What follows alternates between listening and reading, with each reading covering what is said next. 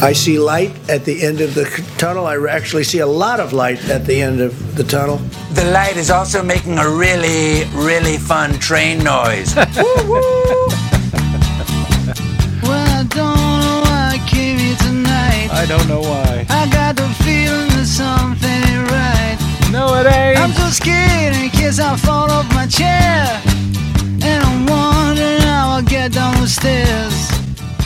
Clowns to the left of me, jokers to the right. Here I am, stuck in the middle with you. Yep. Yes, I'm stuck in the middle. From Pacifica Radio in Los Angeles, this is the BradCast. That's heard on KPFK 90.7 FM in LA, 98.7 in Santa Barbara, 93.7 in San Diego, 99.5 in Ridgecrest and China Lake. Also in California in Red Bluff and Redding on KFOI, Round Mountains KKRN, and Eureka's KGOE. In Oregon on the Central Coast on KYAQ, Cottage Grove's KSO, and Eugene's KEPW. In Lancaster, Pennsylvania on WLRI, Maui, Hawaii's KAKU. In Columbus, Ohio on WGRN. Oh, in Ohio, they're voting today. In Palinville, New York on WLPP.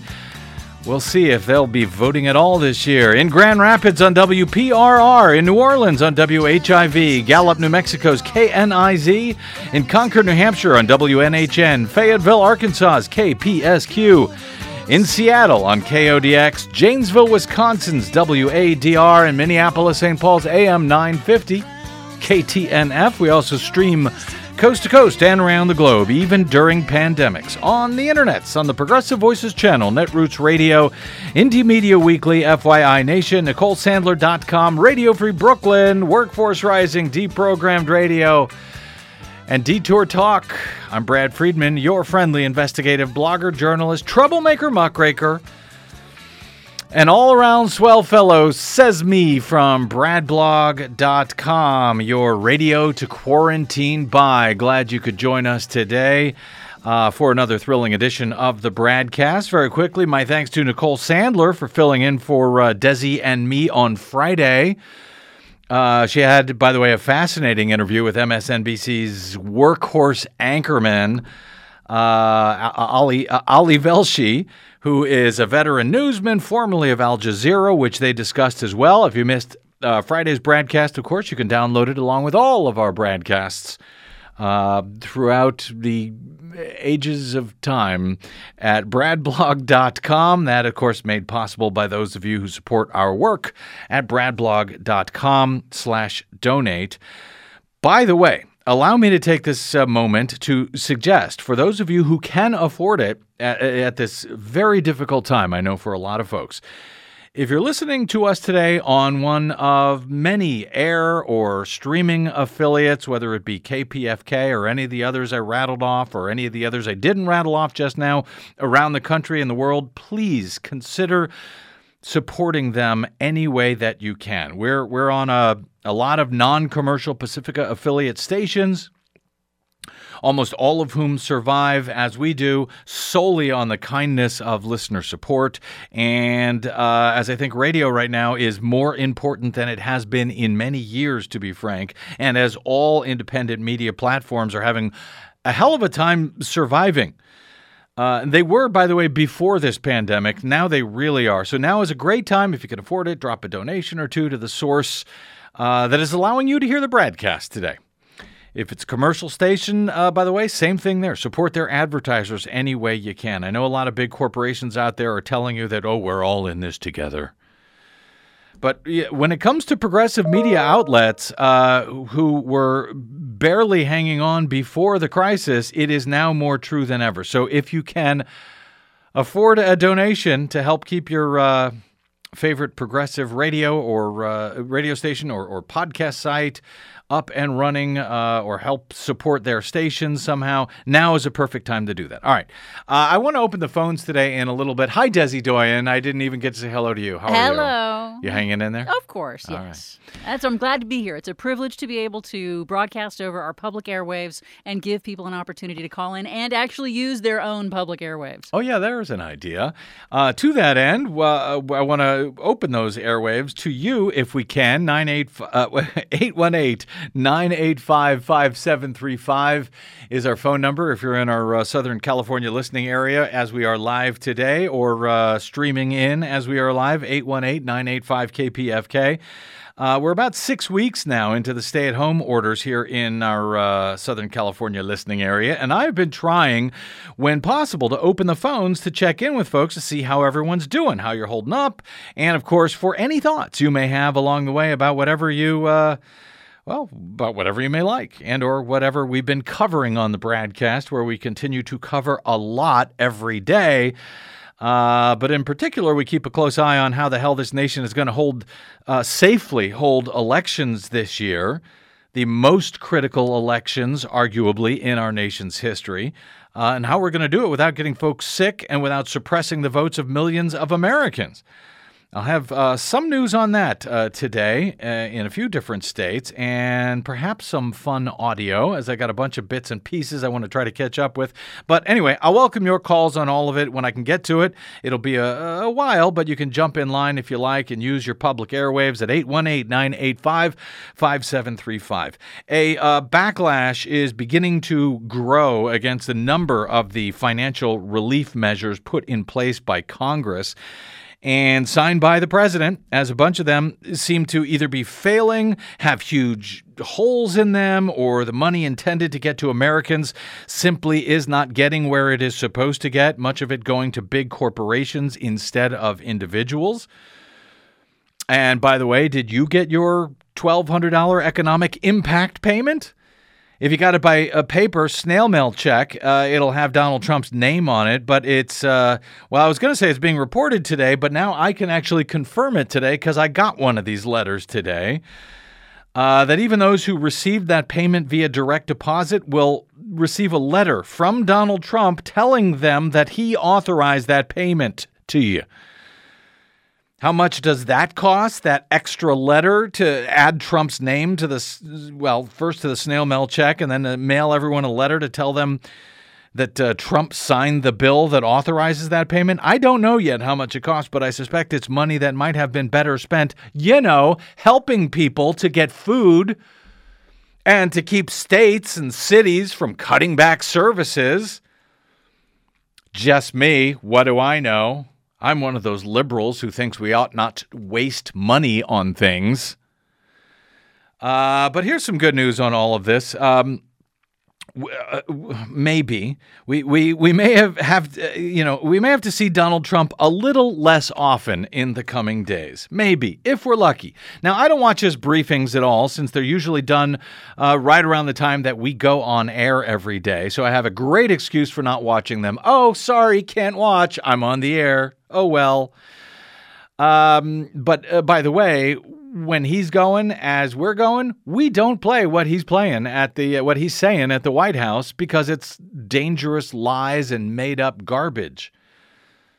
Hint, hint to other news outlets out there. Anyway, as the death toll continues to mount, we are now well above 56,000 dead, officially confirmed dead in the U.S. By the coronavirus. Those numbers are likely twice as high as that, as we've been reporting. According to more and more studies, the officially reported death toll from Johns Hopkins and others keeping track largely includes only those who died in hospitals after being confirmed as COVID positive. So 56,000 is probably only half the number of dead in the U.S., but in any event, 56,000 officially as the number, 56,500, I think, just before we went on air. Well, around 58,000 died during all of the years in Vietnam. But this 56,500 that we have got to here, this has been just over 2 months. So next time someone tells you, oh, this is just like the flu, this is not just like the flu. We have had 50,000 deaths in a year from the flu in a flu season, sometimes even more. Yeah, but we never have them all at once. Exactly. Flu season tends to go 6 to 8 months. Right. So we're talking, this is just the last 2 months, and these are just the ones that we know about. So in any event, as the death toll gets higher and higher by the day, what had once been, as David Frum described it, a narcissistic supply for Donald Trump to appear at these daily press briefings, it's, as the death toll mounts, has now become what he, I think, accurately calls a narcissistic injury to him. So he's calling them off for now, or at least he was. At least calling off his part in them, according to the White House. At least he was this morning. But a few hours later, before we went to air, the White House appeared to be reversing course again. Okay, what's going on here? Asks TPM's Christina Cabrera in her updated story on this today. She says after President Trump declined to hold any coronavirus press briefings over the weekend. Oh, that was nice. White House Press Secretary Kylie McEnany, I think that's how you pronounce her name. Who knows? She said in a Fox News interview on Monday morning that Trump would not be holding a briefing later in the day on Monday. But then McEnany announced several hours later that, in fact, Trump would do a briefing on Monday evening after all. The press secretary tweeted, "Update, the White House has additional testing guidance and other announcements about safely opening up America again. President Trump will brief the nation during a press conference this evening." Earlier in the day, she had told the co-hosts of Fox News that there would be no briefing. She insisted that the decision was, quote, absolutely not an effort to cut back on the press conferences after Trump claimed COVID-19 could potentially be cured by pumping disinfectant into the human body. I must note here, yes, he said that last Thursday. I must note here, it cannot help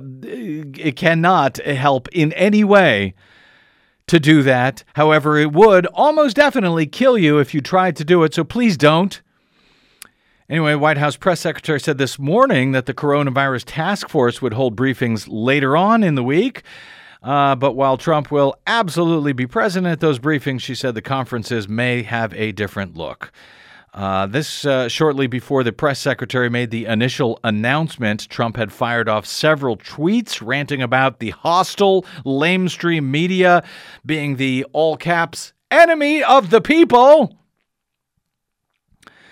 On Friday, he complained on Twitter that the press conferences were, quote, not worth the time and effort because the media, quote, asks nothing but hostile questions and then refuses to report the truth or facts accurately. Of course, his rage came out of the response to the fallout of his press conference on Thursday when he told the country that injecting disinfectant might cure the virus. Well, Saturday Night Live had a bit of fun with that, by the way, offering a public service, frankly, in the bargain. And when you got to turn to Saturday Night Live for a public service, well, you know.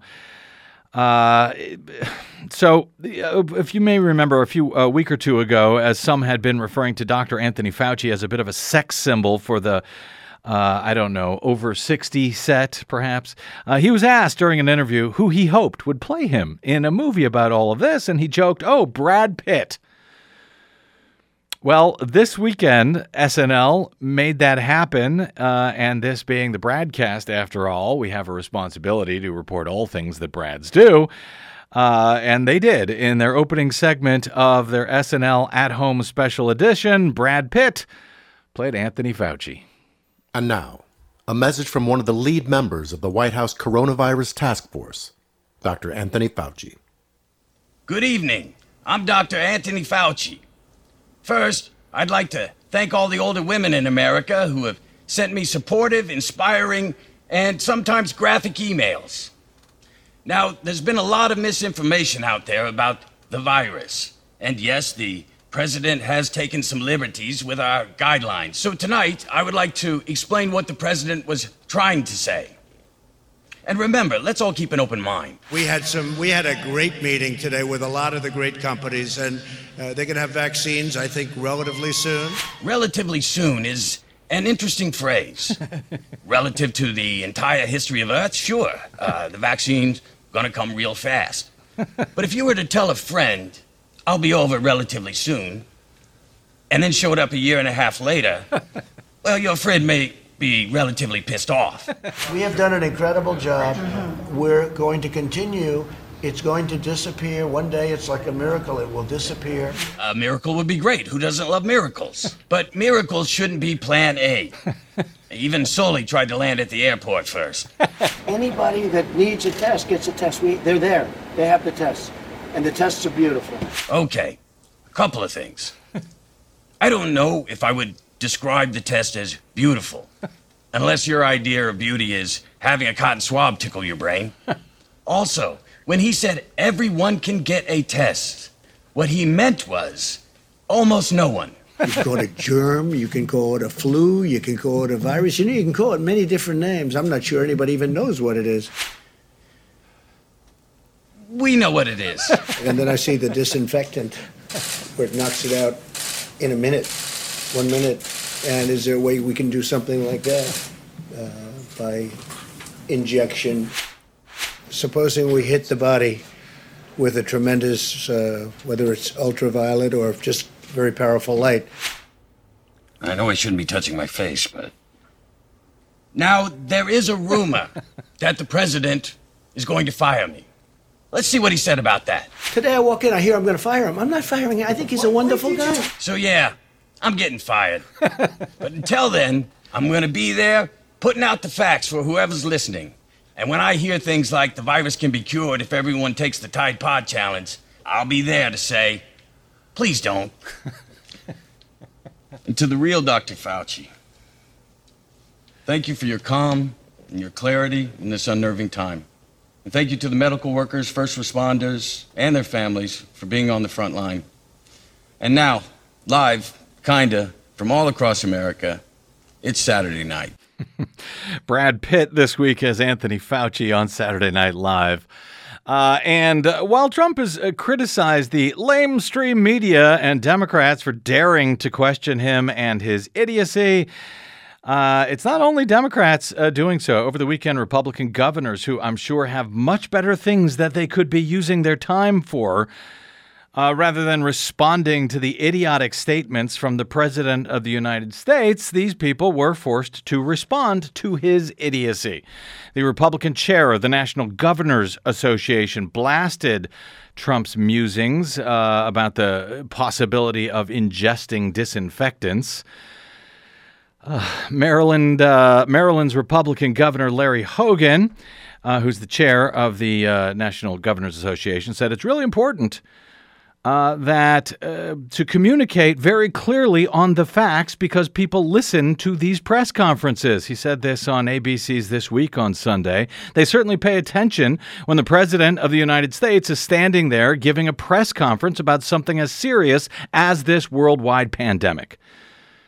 Hogan noted that the president's remarks on injecting disinfectant into the body or the lungs, which Trump later tried to downplay as a sarcastic question to reporters. It was not a sarcastic question. He was dead serious. His remarks were directed to Dr. Deborah Birx, who leads his coronavirus task force. It was not sarcastic, nor was it a question. It led to spikes in calls to Maryland's emergency hotline, in turn prompting the Maryland Emergency Management Agency to issue a rare alert, quote, under no circumstances should any disinfectant product be administered into the body through injection, ingestion, or any other route. The company which makes Lysol had to do the same thing last week, resulting in some trending hashtags like hashtag DrainoDon. Governor Hogan went on to say, when misinformation comes out or when you say something that pops in your head, it does send a wrong message. And we had hundreds of calls coming into our emergency hotline of our health department asking if it was right to ingest Clorox or alcohol cleaning products, whether that was going to help them fight the virus. Hogan said we had to put out that warning to make sure that people were not doing something like that, which would kill people. And again, that's a Republican governor, the head of the chair of the National Governors Association. Michigan's Democratic Governor Gretchen Whitmer had to say the same thing over the weekend. She said, "All I know is this: when the person with the most powerful position on the planet is encouraging people to think about ingesting disinfectants, whether it was serious or not, people listen." And so we have seen an increase, she said, in the numbers of people calling poison control. And so I think it's really important that everyone with a platform disseminate medically accurate information. Well, that includes the BradCast, and apparently it includes Saturday Night Live this weekend. Of course, this is why we focus so much on elections all the time, but especially this year. If democracy does not work here, does not work this year, we are all out of backup options to at least try and right this dangerously sinking ship.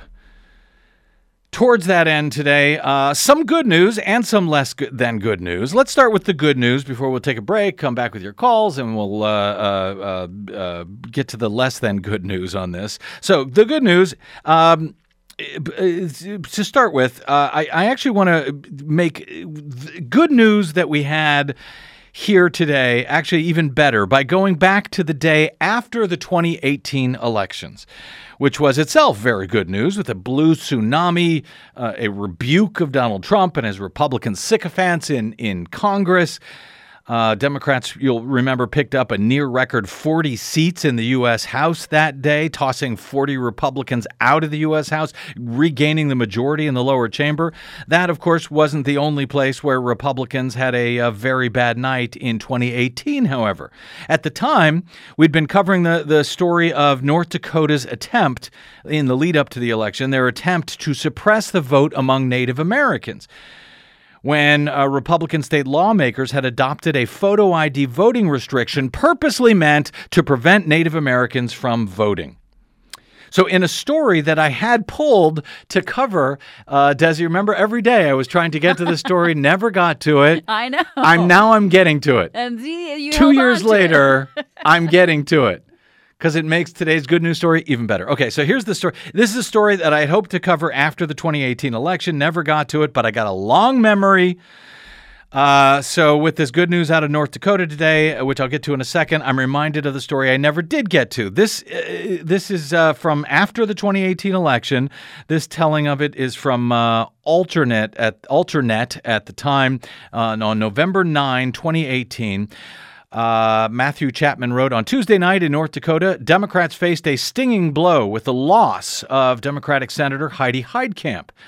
That was the bad news at the time. She was unseated by Republican Congressman Kevin Cramer, who's a hard-right ideologue. But further down the ballot, North Dakota Republicans paid a steep price for the lengths that they went to defeat Heidi Heitkamp. Shortly after she won her first election back in 2012, she was carried to a narrow victory that year by Native American voters. So, of course, thereafter, Republican lawmakers in North Dakota retaliated by passing a photo ID bill, making it almost impossible for many Native Americans on tribal lands to vote. The law required them to use an ID card that had a residential street address on it, even though most people in North Dakota's tribal communities do not have a street address. The law was initially blocked because of that by a federal judge, but it was eventually allowed to take effect after an appeal. But North Dakota Republicans did not anticipate the massive backlash that there would be to their skullduggery in 2018. Immediately after the U.S. Supreme Court let the law take effect, this was in early October before the 2018 election, less than 1 month before the election. Furious Democratic activists all over the country crowdfunded a massive effort to get street addresses and updated ID cards for Native Americans in the state. It was so successful that on Election Day, Native turnout in 2018 was actually higher than it was in 2012 in a whole bunch of places. But the higher turnout was not enough to save Heitkamp that year, because the state's electorate had shifted pretty significantly to the right of where it had been 6 years earlier when Heitkamp was first elected. But at the legislative level angry Native voters flipped at least 3 red seats to blue in the state legislature, including the state House Majority Leader, Al Carson. He got tossed out. But here was the most poetic justice of the night. Randy Baining, a GOP state rep in Fargo who sponsored the Native American disenfranchisement law in the first place, he was unseated by a Democrat. Very satisfying. Making it even more satisfying, the woman who defeated him was a woman named Ruth Buffalo. That's right, a Native American unseated this jerk.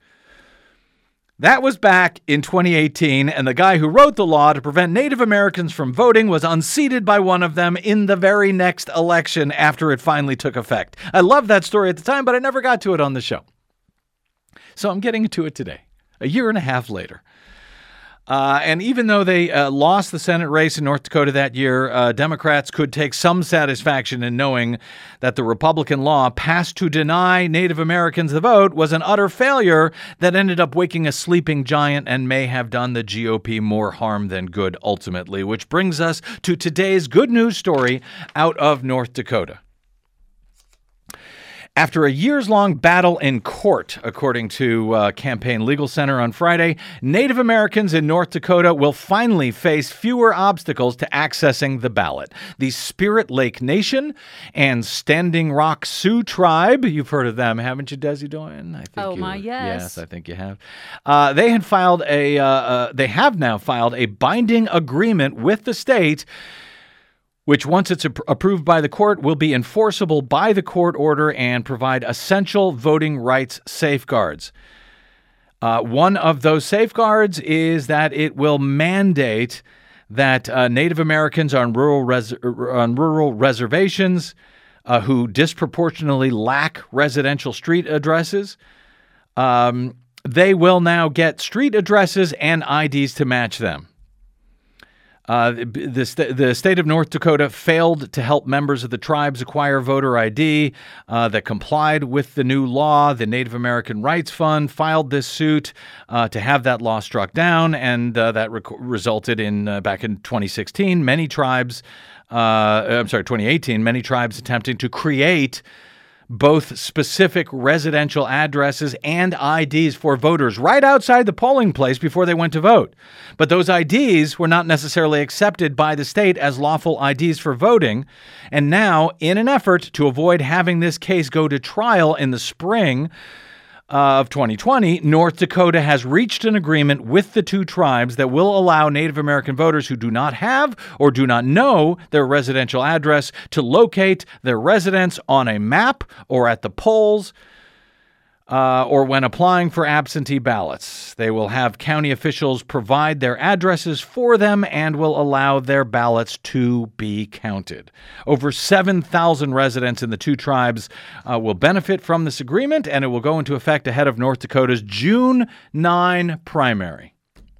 Can I just point out for the record that neither the photo ID restriction or the street address restriction is actually necessary to be able to cast a legal ballot. This is all just a bunch of hurdles that the Republican state lawmakers made up and directed in front of the Native American voters. Correct. And none of this is actually needed. And it's taken how many years now to get to this? It's taken 7 years of legal wrangling and voter suppression. But for now, the good guys appear to have won this hard-fought battle. It took 7 years. It's outrageous. But there's your good news for today. I'll come back with the less than good news and some of your calls. Less than good news on voting, on elections. Something that just happened today in New York. And as I see it, it is not good at all. But if you want to give me a call, 818-985-5735 is our phone number. If you have any other good news for me today, I will take it. Let's do that. Take a break. Come back with your calls and much more right here on the BradCast. I'm Brad Friedman. Don't touch that dial.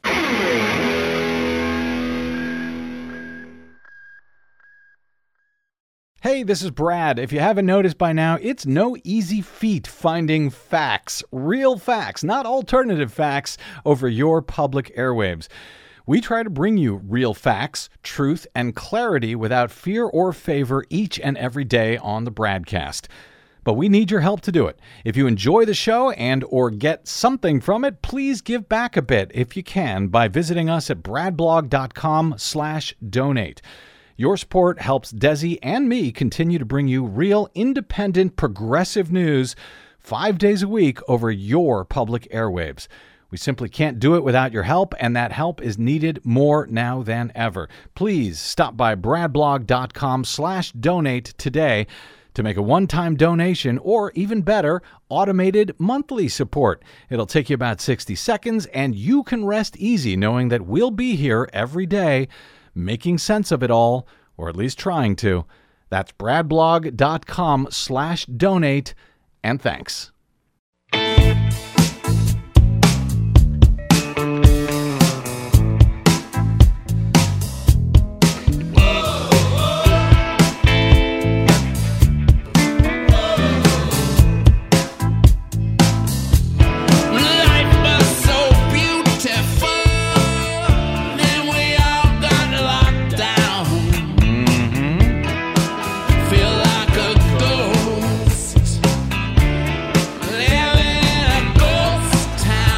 Welcome back to the BradCast. Brad Friedman from BradBlog.com. That is the Rolling Stones in their brand new song called Ghost Town, or Living in a Ghost Town, that they just released a few days ago.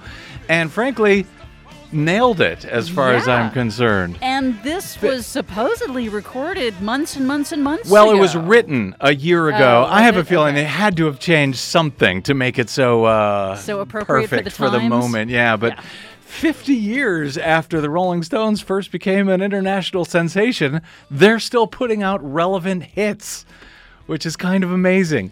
Anyway, welcome back to the BradCast. It had been a ghost town out here in Los Angeles, but something kind of crazy happened over the weekend, and I started to notice this late last week. There started to be more and more traffic. More people coming out. People are getting restless. People want to get out, and they did get out on the beaches in Orange County over the weekend like crazy. You've probably seen some of those pictures. And I talked to someone who drove by Santa Monica, which is in L.A. County. They said those beaches were also full somehow. Now, I saw a tweet, I think it was from Nicole Bell, our friend Nicole Bell, just before coming on air, that said, we were making progress, and then these idiots have to go and do this. And I actually thought she was talking about what happened in New York today regarding elections, but she was talking about this. I'll get to that. Beaches. Yeah, about the beaches. I'll get to the to that New York story in a second, but let me take a few calls here. 818-985-5735 is our phone number. Mike in Los Angeles. Hey, Mike, welcome to the BradCast, sir. What's on your mind? Hey, Brad. That story from Standing Rock, or from North Dakota. Yeah. To me, it ages well. Yes, it does. A fine wine. Right, exactly. This is seriously ousting the guy that was trying to restrict voting. Yeah, isn't that great news? And there was so much I had to cover back then in 2018, and so many problems with that election and various news. I never got to that story. It drove me crazy for a year and a half. So today I had an excuse to get to it. But anyway, that's not why you called in. What'd you call in for, Mike? No, I just wanted to talk to anybody whose relative is ill and who is, day and night deep into Fox and believes everything they hear there. If they insist on being treated by hydroxychloroquine, please insist that they get a cardiac consult beforehand. Yeah. Because there's a certain percentage of the population for whom it's fatal. Yep. Absolutely right, Mike. Thank you for that. Appreciate that call. We talked a little bit about that last week, and some new studies that came out that found that actually the death rate was higher in some cases with folks who were given hydroxychloroquine.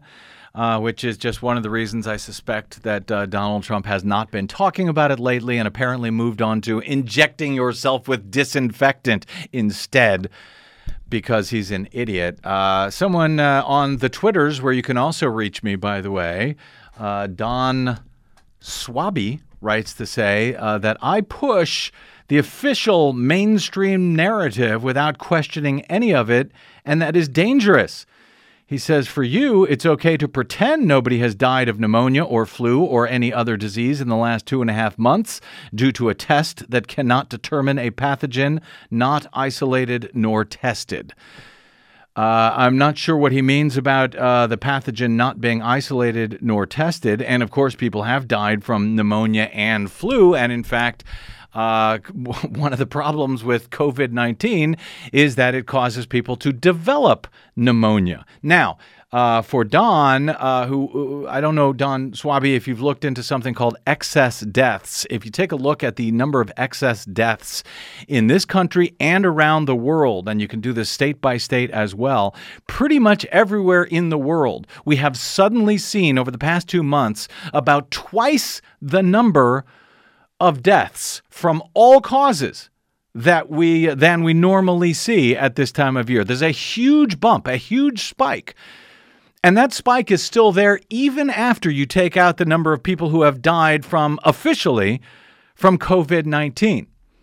And that's one of the reasons why a lot of folks are saying that, when people die in the hospital, when they have tested positive for COVID-19, they're included in the official death toll. But when they die at home or when they die in a nursing home, when they have never got a test for COVID because they weren't allowed to get one early on and still not now, those people died from the coronavirus and are not included in the total numbers.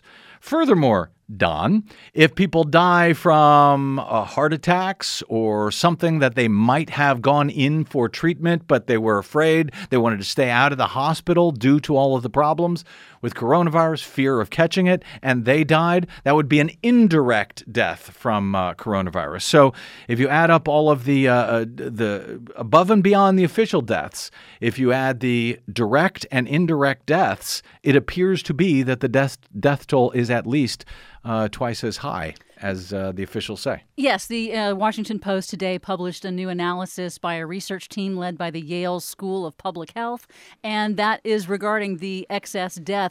In the early weeks of the coronavirus epidemic, the Washington Post writes, the United States recorded an estimated 15,400 excess deaths. That's just in the first few weeks. That's, as you said, nearly 2 times as many as were publicly attributed to COVID-19 at the time. And so they say that the excess deaths are the number beyond what would be normally expected for this time of year. Or it could just be a total coincidence that over the past month or two, suddenly everywhere around the world, their death rates spiked through the roof in a way that they never do this time of year over many, many years.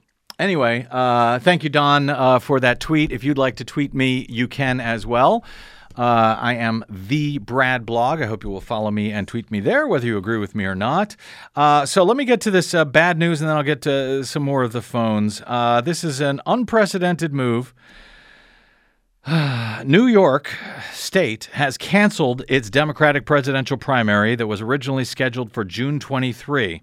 The Democratic members of the state's Board of Elections voted Monday to nix the primary. The presidential primary. New York will still hold an election that day for congressional and state-level primaries on June 23rd, but the presidential primary in which Bernie Sanders has now endorsed Joe Biden, that will be removed apparently from the ballot entirely, even though Bernie Sanders is still officially a candidate and says he would like to remain on the primary ballots of the remaining states who haven't yet voted in the primary election because their elections were postponed due to coronavirus or they weren't scheduled to be held until May or June, etc. New York Democratic Party Chair Jay Jacobs has said that the cancellation of the state's presidential primary would mean a lower expected turnout and a reduced need for polling places. He said last week that it just makes so much sense given the extraordinary nature of the challenge.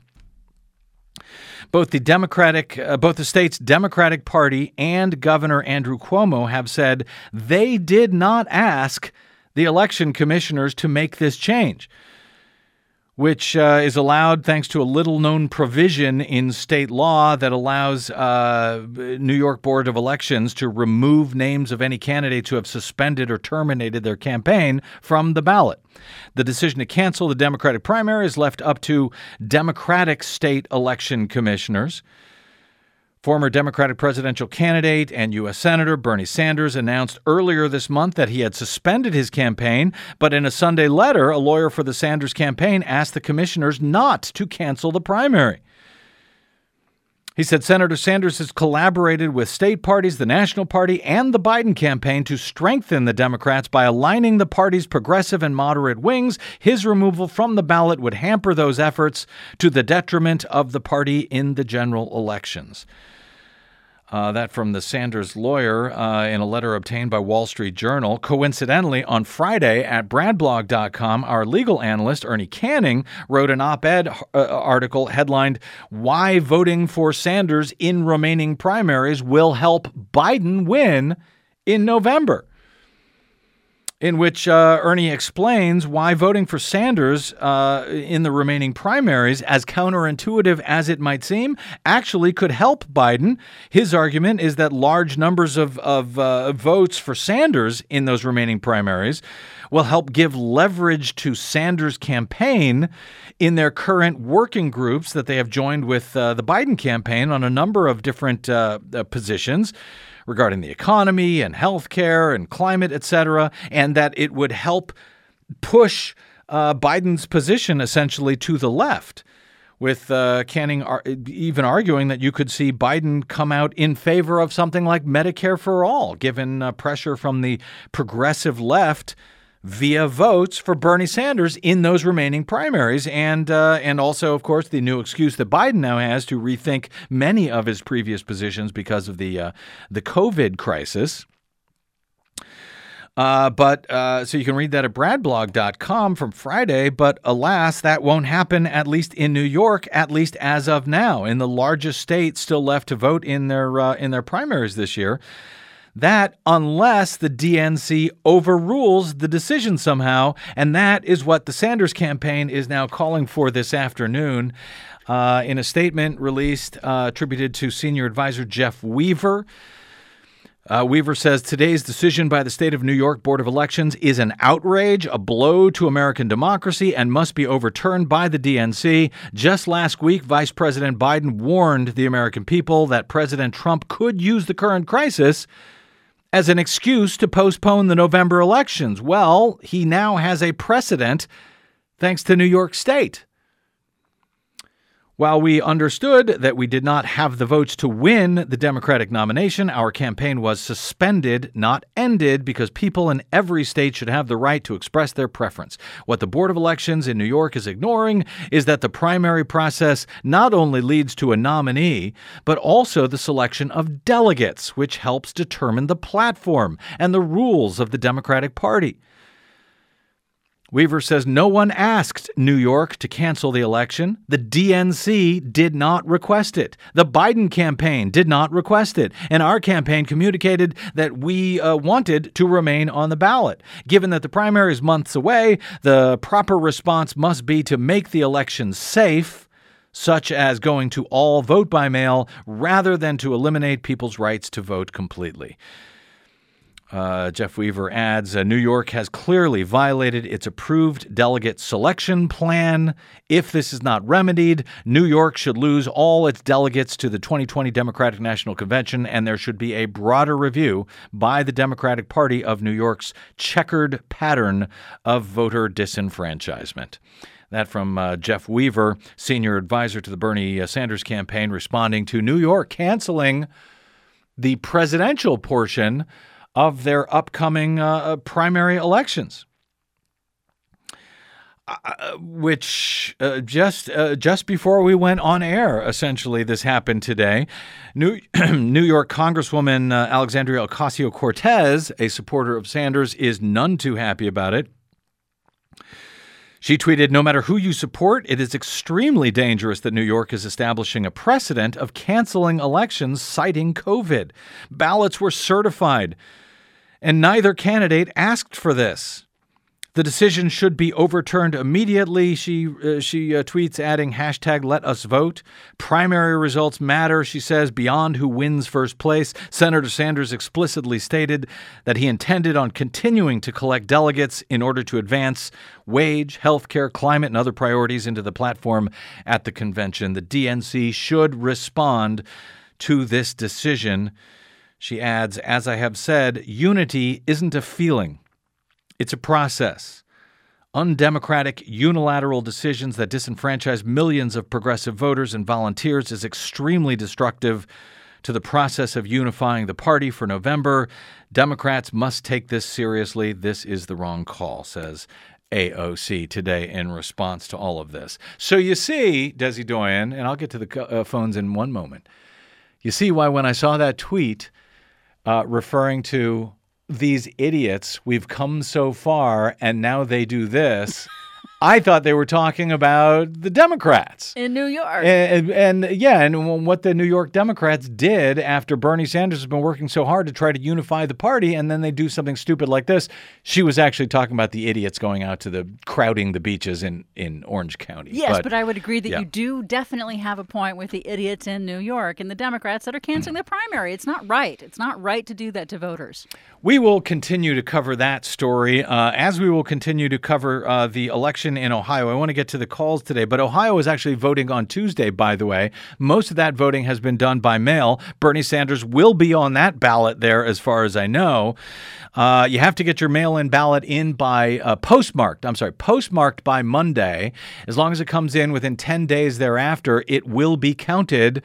The state of Ohio promises that you will be able to vote in person. However, if you are disabled or homeless, you can go to the county board of election and vote in person.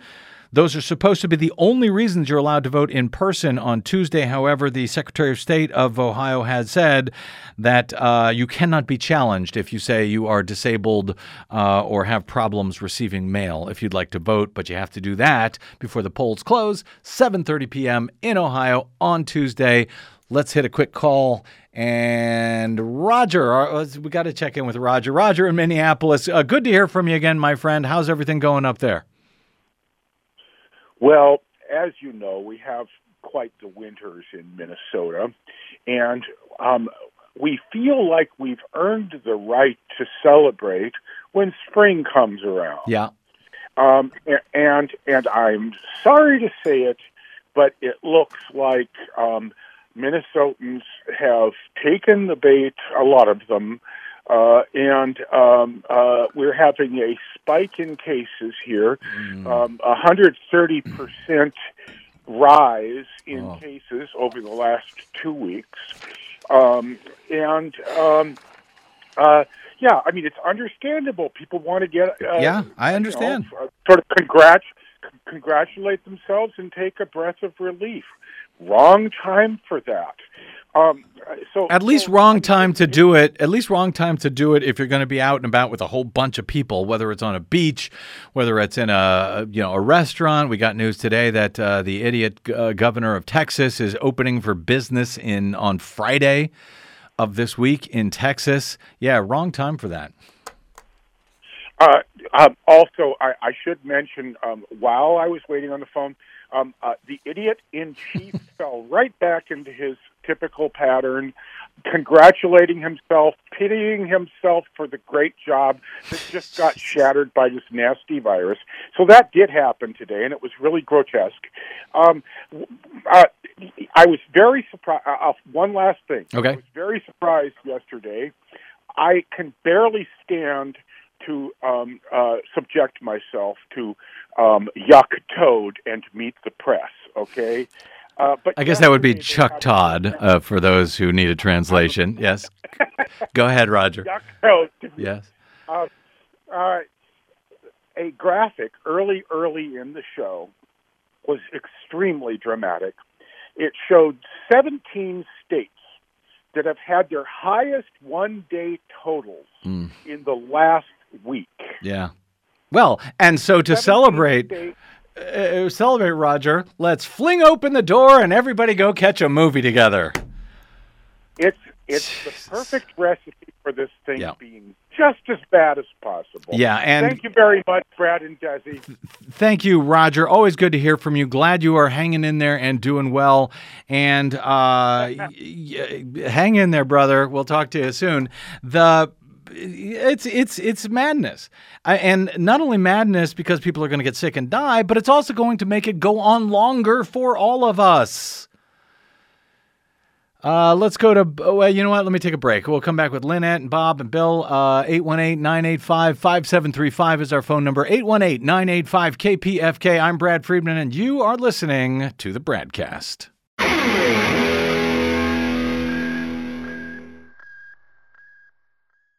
5 major corporations now own over 80% of all media in the United States, but they don't control us. The BradCast and the Green News Report are 100% independent, 100% listener-supported. But we can't do it alone. We need you. Your support helps us bring real facts to listeners at independent stations across the country. You can make a real difference by supporting independent media.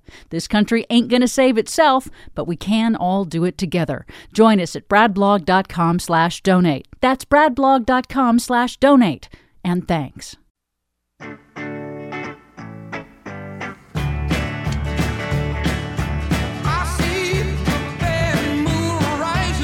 Well, how hard is it to see that bad moon rising? Welcome back to the BradCast. Brad Friedman from bradblog.com. Everyone can see it, I'm pretty sure. Talking Points Memo is reporting the Wisconsin Department of Health is now reporting that 40 people who voted in or worked on the April 7th primary election in that state, 40 people have since tested positive for COVID-19. That is double the number since the finding of finding of 19 voters and election workers just about a week or so ago when we last covered it. We promised to keep our eye on that story, and we will continue to do so. That's what comes of voting in person in the middle of a pandemic. 818-985 KPFK is our phone number. Let's go to Bob in Chatsworth. Hey, Bob, welcome to the BradCast. Hey, Brad. Enjoy the show. Thank you so much. Thank you, sir. I wanted to ask you, what do you think of the scientist that tells us that wearing masks is the problem, and that that's what's causing the disease, and urging us not to wear masks? I have heard no such scientist saying that wearing a mask causes COVID. Where did you hear that? I actually heard it on a program just a couple hours before you got on today. It was I believe she calls herself a scientist, Sonia Barrett. Okay, well, expansion zone program. Okay, well, I'm just wondering what your thoughts are on that. I did not hear the show. I don't know what she said. I don't know if, of course, you're interpreting it correctly as she said it. I'm not sure, but she went in great detail. Okay, well then Severe detail. All right, well then I would disagree with her based on the science that I have read and I have understood and that I have heard from other doctors and scientists. I have heard no such thing. The entire scientific community, yes, exactly, worldwide. Is she a scientist? Is she an epidemiologist? Well, Kiana, is she I don't know what her credentials are. There was someone else, I believe, that was a lawyer that was with her. I'm not sure what other than they are anti-vaxxer people. They don't want to see any vaccines. Okay. And, I think, what do you think about this? I've seen this in my friends, both right wing and left wing. This anti-vaxxer movement.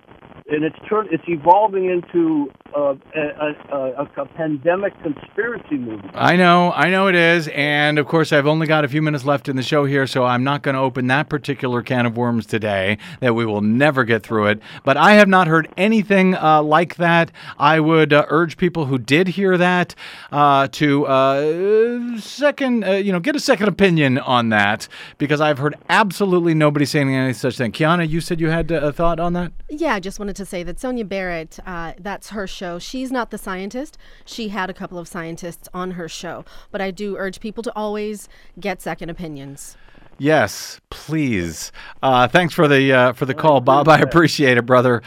Keep wearing that mask. Let me go to where am I here? Lynette in there we go. Lynette in L.A. Hey, welcome to the BradCast, Lynette. I've only got just very 30 seconds or so. Sorry. Thanks for the show. You know, in the age of biological warfare and profit-driven death penalty politicians and profiteers, anything is possible, and I mean anything. So what that previous caller was talking about, I'm not going to say it, that it is true or not true, but believe this.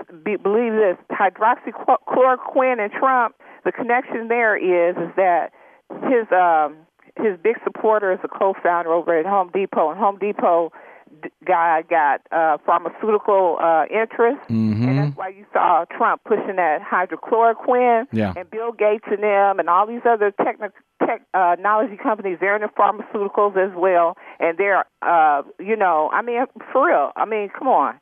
And all the profiteers, but you got these death penalty politicians like Trump and the Texas governor. You never know what their interests are, too. And lieutenant governor, as well as cocaine Moscow Mitch McConnell. And them, they got cocaine Mitch. All right, thanks, Lynn. So I'm just saying it's a real fact here. And what we got to do is stick with what we know. With Kamala Harris got a bill to make early voting a reality and voting by mail a reality, and Congressman Omar got the guaranteed universal basic income to make it a reality. We got to stick with what we know and hold these clowns accountable like they're doing with Bolsonaro. Thank you, Lynette. Well done. You got in a lot. I appreciate it. Good work and good use of your public airwaves, I just have to say. Let's go to, very quickly, Felicity in Irvine. Hey, Felicity, welcome to the BradCast. I'm sorry, I'm really short on time. What's up? That's okay. I got my stuff down. So I just want to say I'm part of a group of citizens here in Orange County. Yeah. We are outraged with the actions of the OC Board of Supervisors for opening our beaches and bringing down all the LA and San Diego beachcombers to spread the virus here on our beaches and through our communities. So we have a letter out to the Board of Supervisors asking them to reclose the beaches, and I'm demanding that they do so as soon as possible. And I also wanted to ask people to sign our petition on change.org. The title is Orange County Demand the Board of Supervisors Close Our Beaches to Help Shut Down COVID-19. Well done, sign today. Thank you, Felicity. Change.org. You can find that. Much appreciated. And then, by the way, vote those people out. On the Orange County Board of Supervisors. Get rid of them. I got to get out myself here. My thanks to everybody who called in. My apologies to those who I could not get to. But we'll try again next time we can. My thanks to our producer, Desi Doyen, to my soundboard operator, Kiana Williams, and to all of you for spending a portion of your day or night with us. If you missed any portion of today's show, you can download it anytime for free at bradblog.com. Drop me email. I am bradcast@bradblog.com. On the Facebooks and the Twitters, I am the Brad Blog. That's it until we meet again tomorrow, I hope. I'm Brad Friedman. Good luck, world.